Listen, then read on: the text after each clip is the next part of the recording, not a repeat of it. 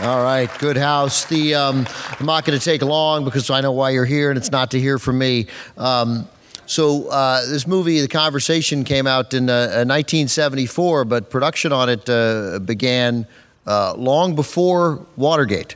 It seems almost as if the movie is a response to that, but that's not the case. But now it's 42 years later, and this kind of surveillance is really pretty much irrelevant now. You realize that at this festival we are showing Ace in the Hole, A Face in the Crowd, Network, and The Conversation. These four, and All the President's Men, but these four stunningly prescient movies. Francis Ford Coppola got his hand and footprints outside this theater this morning. It was a wonderful ceremony, and I made this point, and I would like to make it again as you think about this movie. In 1970, Francis Ford Coppola co-wrote the screenplay to Patton and won an Oscar. In 1972, he directed and co-wrote the screenplay to The Godfather. Then comes The Conversation in 1974. Also that same year, The Godfather Part 2. Then he spends pretty much the rest of the decade working on Apocalypse Now. So Patton, two Godfathers, The Conversation, and Apocalypse Now. I defy you to find any director in American history to have a better decade than he did. Ladies and gentlemen, Francis Ford Coppola.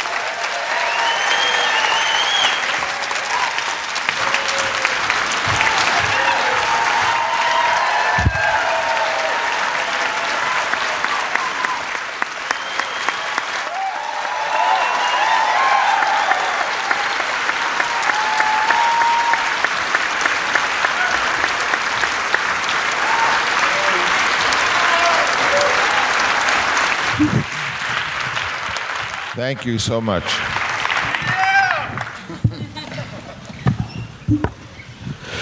Well, welcome. So as we were waiting to come, well done, losing my place, expert. As we were waiting to come out here, you were in the hallway there, the green room back there in the bowels of this theater, and you never stopped directing because you just started sweeping up. There was a broom, you grabbed it, and you started using it. Well, it's always, these are beautiful events. You come out and bask in the presence of the public, but in the back, it always looks to me like a place where the assassination is going to happen. So at least I try to sweep up so the pictures will look good. Always thinking about the story. So I think to understand the conversation fully, I think people need to know where you were in your career. So 2 years earlier, Robert Evans asked you to direct The Godfather. Why do you think he did that? Well, of course, The Godfather was not a sure thing by any means in those days. There had been a few movies, I think one called The Brotherhood, that told the story of an Italian-style gangster organization. It hadn't done well. And so it wasn't as though The Godfather or a movie of that type was really necessarily a good move. And a lot of directors turned it down. I know Costa Gavras turned it down. I think Peter Bogdanovich turned it down. Several people turned it down. And certainly the great Elia Kazan had turned it down. The script they had of it wasn't too great, I remember. But at any rate, I had made a film called The Rain People, which I had written and was promising. Hey, thank you. I liked The Rain People. It was, the kind of film I really was interested in making. I wanted to make personal films that I wrote from scratch, the story as well as the screenplay. And I got to do it with The Rain People, although it wasn't very little known. But a couple of people had seen it and thought it held some promise. One of them was Peter Bart, who was a head of production associate of Bob Evans, and I think he brought the attention to Bob Evans. And they looked at the situation, and I was a screenwriter, or I was making my living as a screenwriter, so they felt if the script needs some work that I would be able to pitch in and do it without a separate fee. Secondly, I was young and unproven, which meant one thing, maybe I would have some knowledge of the new equipment that was beginning to find its way in the film business, but more important, I could be pushed around with.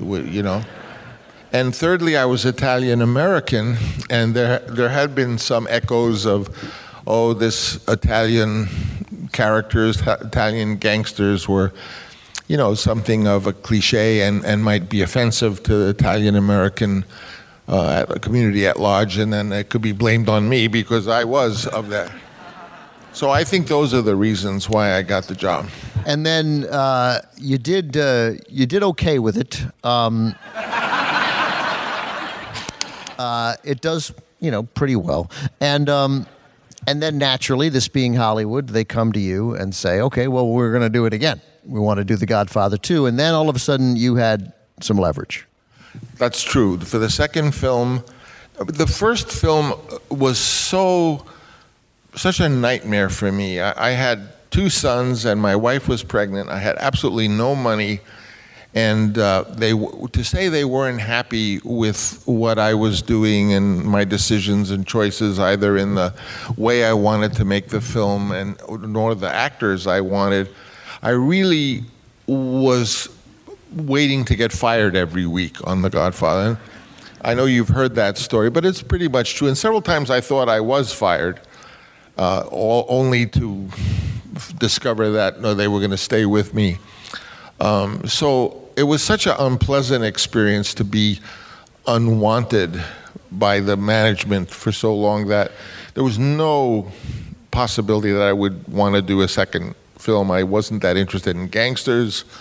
I was thrilled that I had, as we say, as Mario Puzo, the wonderful Mario Puzo who wrote the book, that I had dodged the bullet, as he used to say, because I really thought the film was going to be a disaster. Mainly from the reaction of my own studio that was producing it. They were so unhappy with everything I was doing. They didn't like the casting. They didn't like Al. They didn't like Marlon. They didn't want Marlon. What is wrong with these people? It sounds funny, but you got to always look at these things in context of the period. And Marlon had been in a film called Quemada, which was not successful, and he was supposedly very difficult and would cause the production lots of delays and stuff, which didn't turn out to be the case. But to make a long story short, I said, I absolutely do not want to do it, but I think I would be. I liked Mario Puzo very much. I absolutely I enjoyed so much working with him. He was such a wonderful man. And I said, I'll work on a script for a second Godfather, and I'll even help out as a kind of associate producer, but let's choose a younger director, because I just didn't want to go through it again, And they said, well, okay. And when the time came, they asked me, okay, who is it that you have chosen to do the second Godfather? And I said, well, he's a director named Marty Scorsese. And they said, absolutely not. That's a terrible idea. But so that was sort of the tenor of what it was. So little by little, we did make a deal. I said I want to have total control, hence the power. I wanted $1 million, which was fantasy number, to toss out just to shock them, but they said okay. But the third condition I gave them was that it had to be called The Godfather Part 2. And this was the sticking point. They did not want to have a movie called Part 2. They felt that would be confusing to the public. Public would think that it was the second half of the movie they had just seen. There had never been an American movie called something Part 2. But finally they gave into it, and then, of course, there was a series of Part 2, Part 3, Rocky V, and on and on. Yeah, I don't see a lot of people passing on Rocky V because they were worried that they didn't know what would happen in the first 4.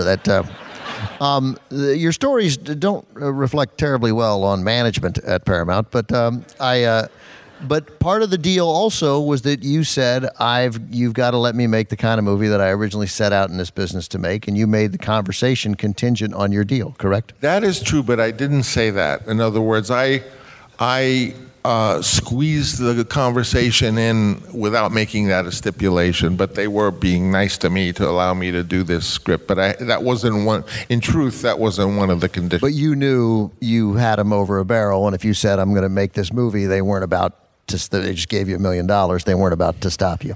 Well, and at the time of this going on, before The Godfather, the year and a half or so before, I had the script of the conversation, and I was trying to get someone to let me make it, and you literally go hat in hand, beg people to let you do this movie, and no one was interested. And in fact, oddly enough, I had sent it even to Marlon Brando to play the part in the conversation, and then I got a phone call where I actually spoke to Marlon on the phone, which was a thrill for New York Theater School from that time, and he told me he admired it, but he didn't think it was for him, so he turned me down. This is before I did The Godfather. So, so with this ability to make the conversation you mentioned before, like with The Rain People, the movies you wanted to make were movies that you conceived of, you wrote, and you directed, like The Conversation, not a big project like The Godfather. Right. I mean, I think anyone around the movie business knows that, excuse me, the heavy lifting is in the writing of it. I mean, if someone's written a book or a play, they've already done the hard part. And for you, sometimes it's tricky to adapt it because it doesn't lend itself immediately. In the case of The Godfather, it's quite long, and you have to figure out ways how to get it all into an hour and a half or what have you. In fact, a lot of time that leads to very creative solutions. And in The Godfather, just as a note, the ending where there's the baptism intercut with all the murders of the opposing families, that was something I came up with, not because I thought it would be especially dramatic, but because I was trying to figure out how to take 60 pages of the novel and put it into 4 pages of the script.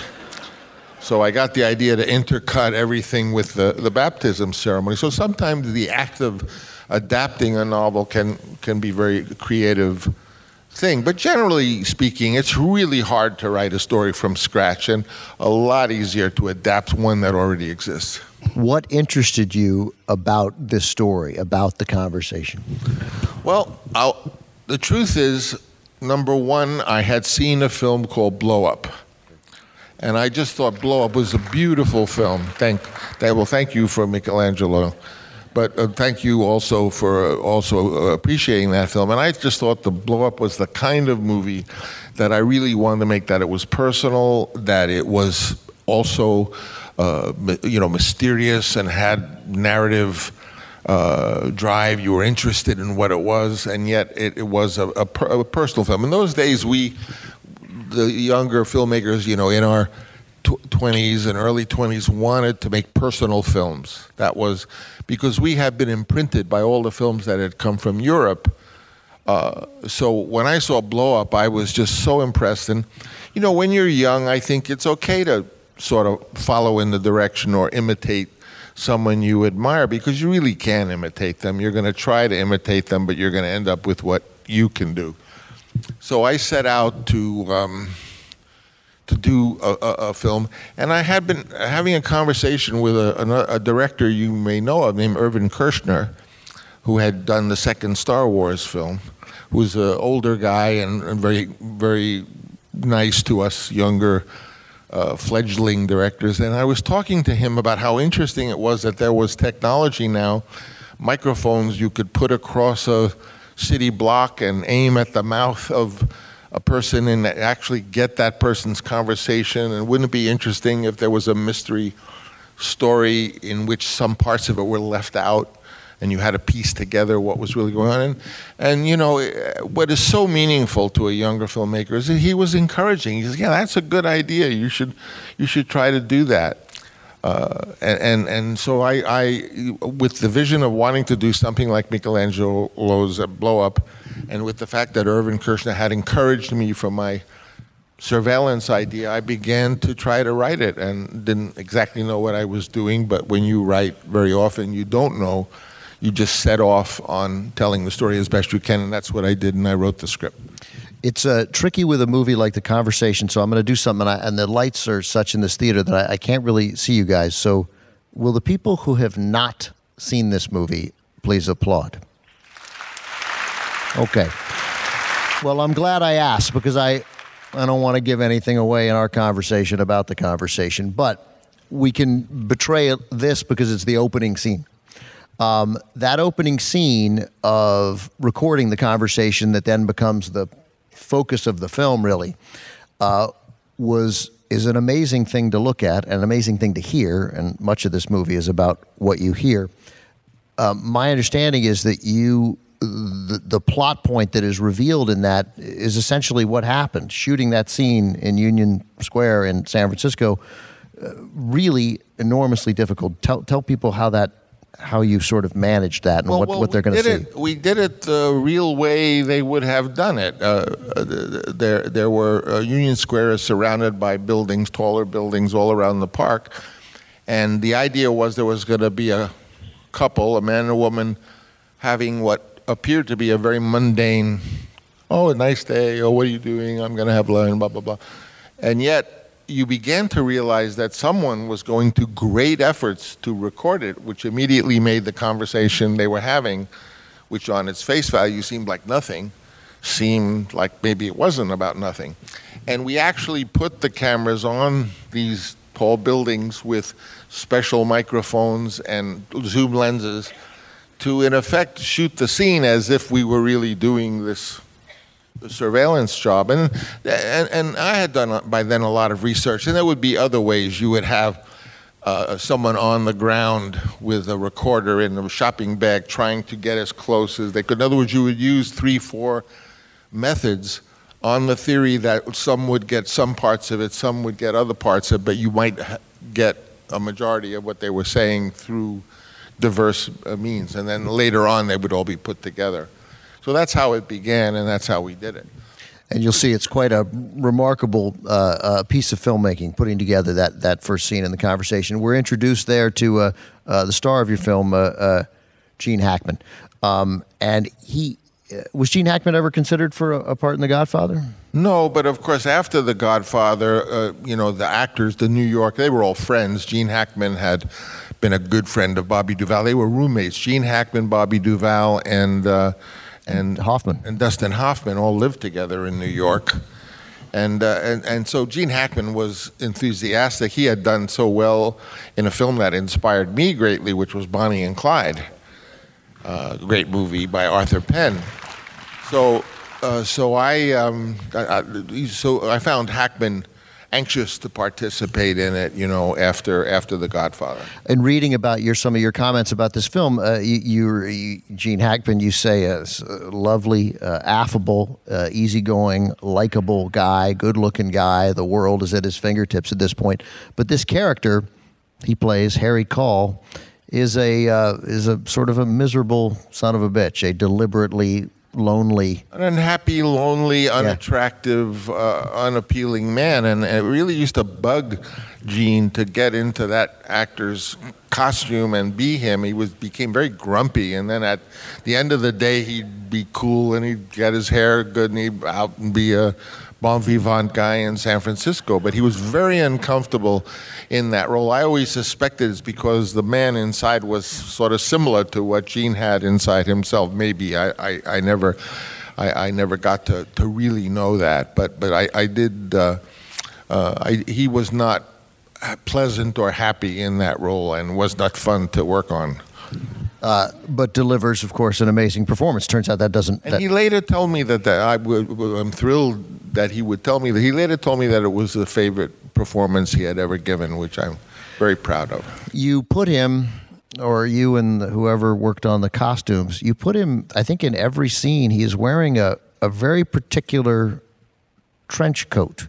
I've never seen any trench coat like it. It is certainly, given the character, not stylish. But it is, I think, clearly deliberately revealing about who this man is. Well, I've talked on my occasions of talking to younger filmmakers about how you make so many decisions a day. I mean, basically, should she have long hair or short long? Should she wear slacks or dress? Should it be like a sports car or a van or a sports car? You just make these decisions 100 a day. But when I'm stuck and I don't know the answer, I always, in my mind, have what the theme of the movie is in a word or two. In the case of the conversation, the theme was privacy. So when they asked me, what kind of coat do you want him to wear, and they showed me a half dozen detectives. He was sort of like a detective, I guess, a surveillance guy. The closest you could say he'd be like a detective. And I wasn't really sure. Should I put him in like a real, Humphrey Bogart trench coat? And they showed me a few, and one was a plastic sort of raincoat, trench coat that was transparent. And I thought, if this is about privacy, it's interesting to have him in a transparent raincoat. And that's how that choice got made and how that costume piece. And there's a lot of transparency in the movies, a lot of moments when what you see, you can sort of see through, but not quite. That was a theme. I always felt that a movie should somehow be a living expression of its, among other things, its theme, so that there was a certain clarity at the real. I mean, like The Godfather was about succession. So that's easy, that's the theme. The father, who's going to succeed the father? Apocalypse Now, the theme was, what happens when you put 15 million volts into a 110 electrical circuit, and what blows out? That's what Apocalypse Now was doing. Let's take 30 seconds to talk about Apocalypse Now, since you just brought it up. Were you stunned that when that movie turned out to be as great as it is? Oh, I was, of course, so worried, and it went on, and people were at home. I was in the Philippines. People were writing nasty articles calling it Apocalypse When.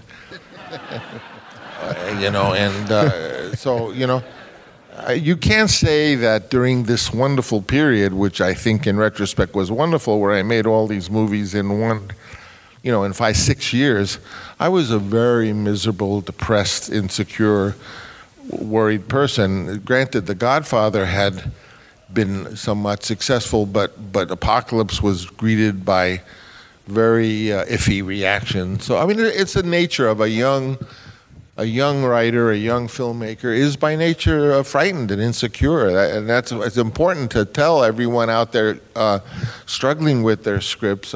I've told young writers that I believe when you're working on your script, there's a hormone generated that makes you hate whatever it is you're writing.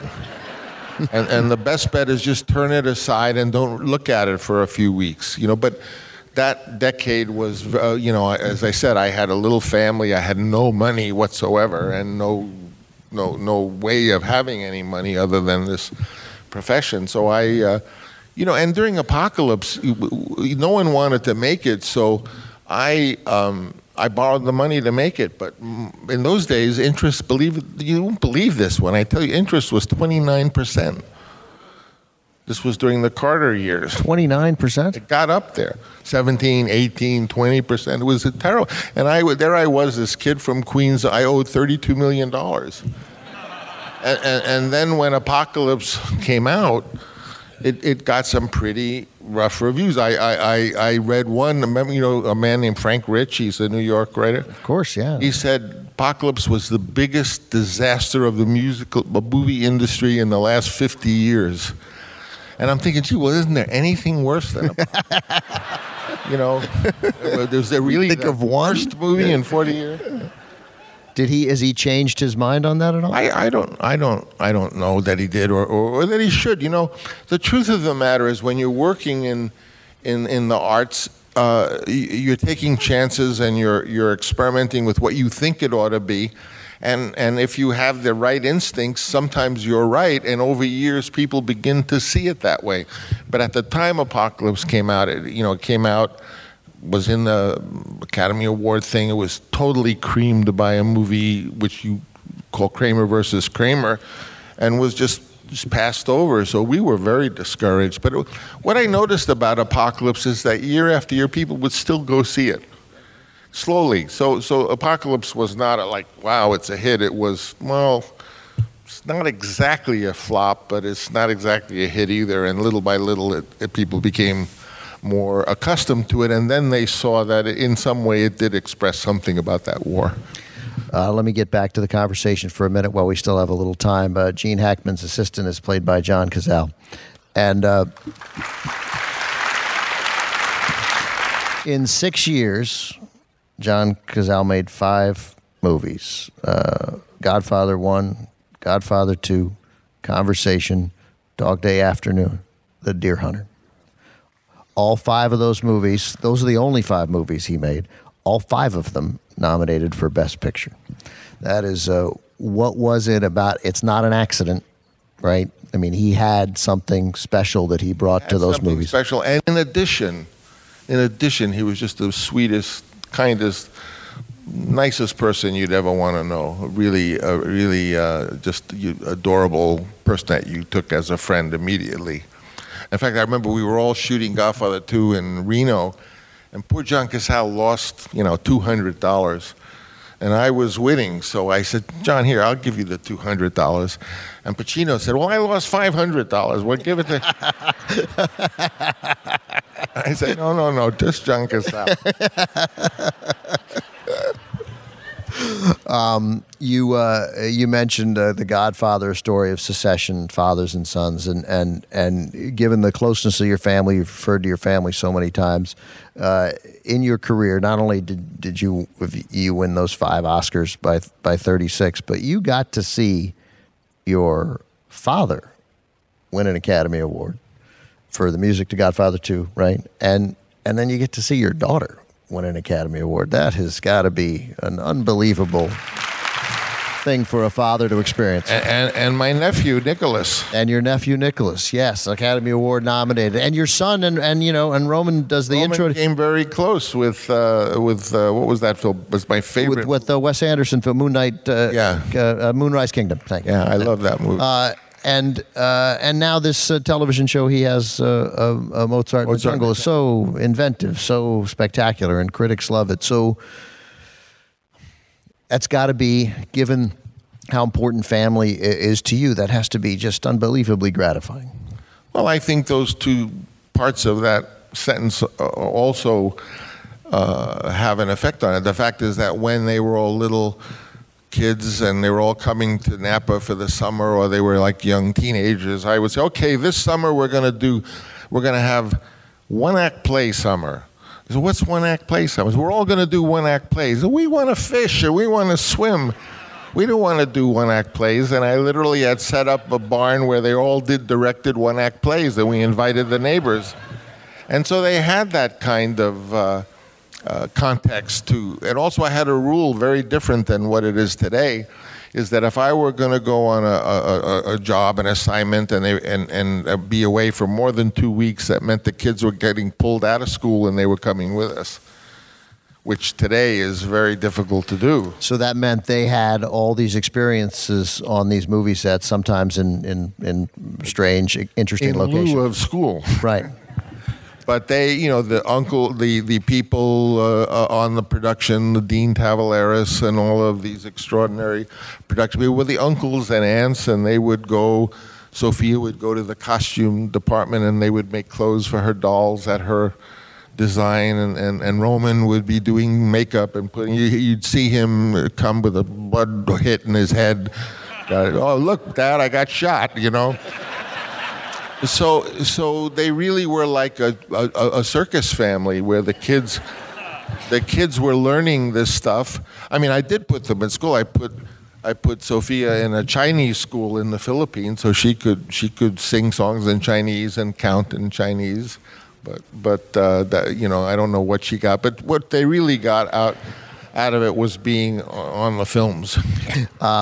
I think we all like the image of a 6-year-old child stamping their feet and saying, "Daddy, I don't want to do a 1-act play."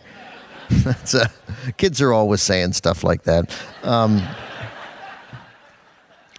know we have to go, but I've had the pleasure 3 times now of interviewing Roger Corman, and Roger tells a very funny story about one of the first movies you directed, if not the first, Dementia 13. That was Yeah. the first one for them. Yeah. And, do you recall how the name, because the movie was called Dementia. Well, he told me, we were on a film called The Young Racers, and we knew that whenever Roger, I was an assistant and sound man, and we knew that whenever Roger went off to make a film, which usually American International Pictures would pay for everything, he'd slip in a second film since all of those resources and equipment was already there. He'd make a second film, which he owned. And so we knew that it probably would be a second film because we had the cameras and the trucks and everything out there in Europe. So we also knew that Roger was going to come back and do a film, which I think turned out to be a wonderful film, with Boris Karloff and Peter Lorre. I think it was called The Raven. Yes, right. Mm-hmm. And he had to go back and make The Raven. So a couple of the guys on the show said, well, my God, if he's not going to make it, maybe if I write a script, I can get the equipment and get him to let me make a movie instead of him making it, because he has to go back to L.A. So that's what I did, and I wrote something. I knew he wanted something like William Castle's Homicidal, and that he would call it Dementia. So I wrote the first 20, 30 pages of that, trying to hook him. And then I did hook him, and he said, okay, you can go do it. But he said, I would call it Dementia 13. So then every 13th of every month, we could release it specially and say, okay, Dementia 13th on the 13th. It would be added revenue. He told me, you tell me whether this is true. I love hearing the same story from two different guys. He told me that they found out there was already a movie called Dementia, and that he was like, well, what if we just call it 13, and asked you, can you make somebody 13 in the movie, and then we'll just call it Dementia 13? Well, I know he did, but the reason he gave me was that it would be good for the 13th of every month. It was unlucky. Well, it is. I'd like to say one last thing about the conversation, if I may. The conversation is an interesting story. Folks, have many of you heard of the phrase called sound designer? All right, I'm going to tell you where that comes from. So when we were about to do the conversation, a colleague of mine, someone who's a wonderful talent and was one of George Lucas's USC buddies, named Walter Murch, who was a wizard in sound. And I had this idea to have Walter Murch actually be the editor. He was pretty much known as a sound editor in those days, but be the editor of the conversation, and indeed he did that. But we were having trouble with the union because he wasn't in the union, and he absolutely, we said, well, he's going to do the sound, and they said, no, he cannot have the title editor. He can't be sound editor or any kind of editor. So I went to Walter and said, Walter, well, you can do it, and you should do it, but you can't be editor. He said, well, call me sound designer. And that's where that phrase came from. And Walter did edit the movie and did that extraordinary job in both the editing of the film and the fantastic sound design that supports it all is the work of Walter Murch. And perhaps no movie that I certainly can think of is the title sound designer more relevant than in this movie. It is a pity that we can't also talk to you after this movie, because there are, of course, many things that I would like to ask you, but asking the mere question would reveal key points of the movie, and too many people have not seen it. So we'll... Another time, I hope. Another time, anytime. This has been an honor for me. Francis Ford Coppola, everybody. Thank you.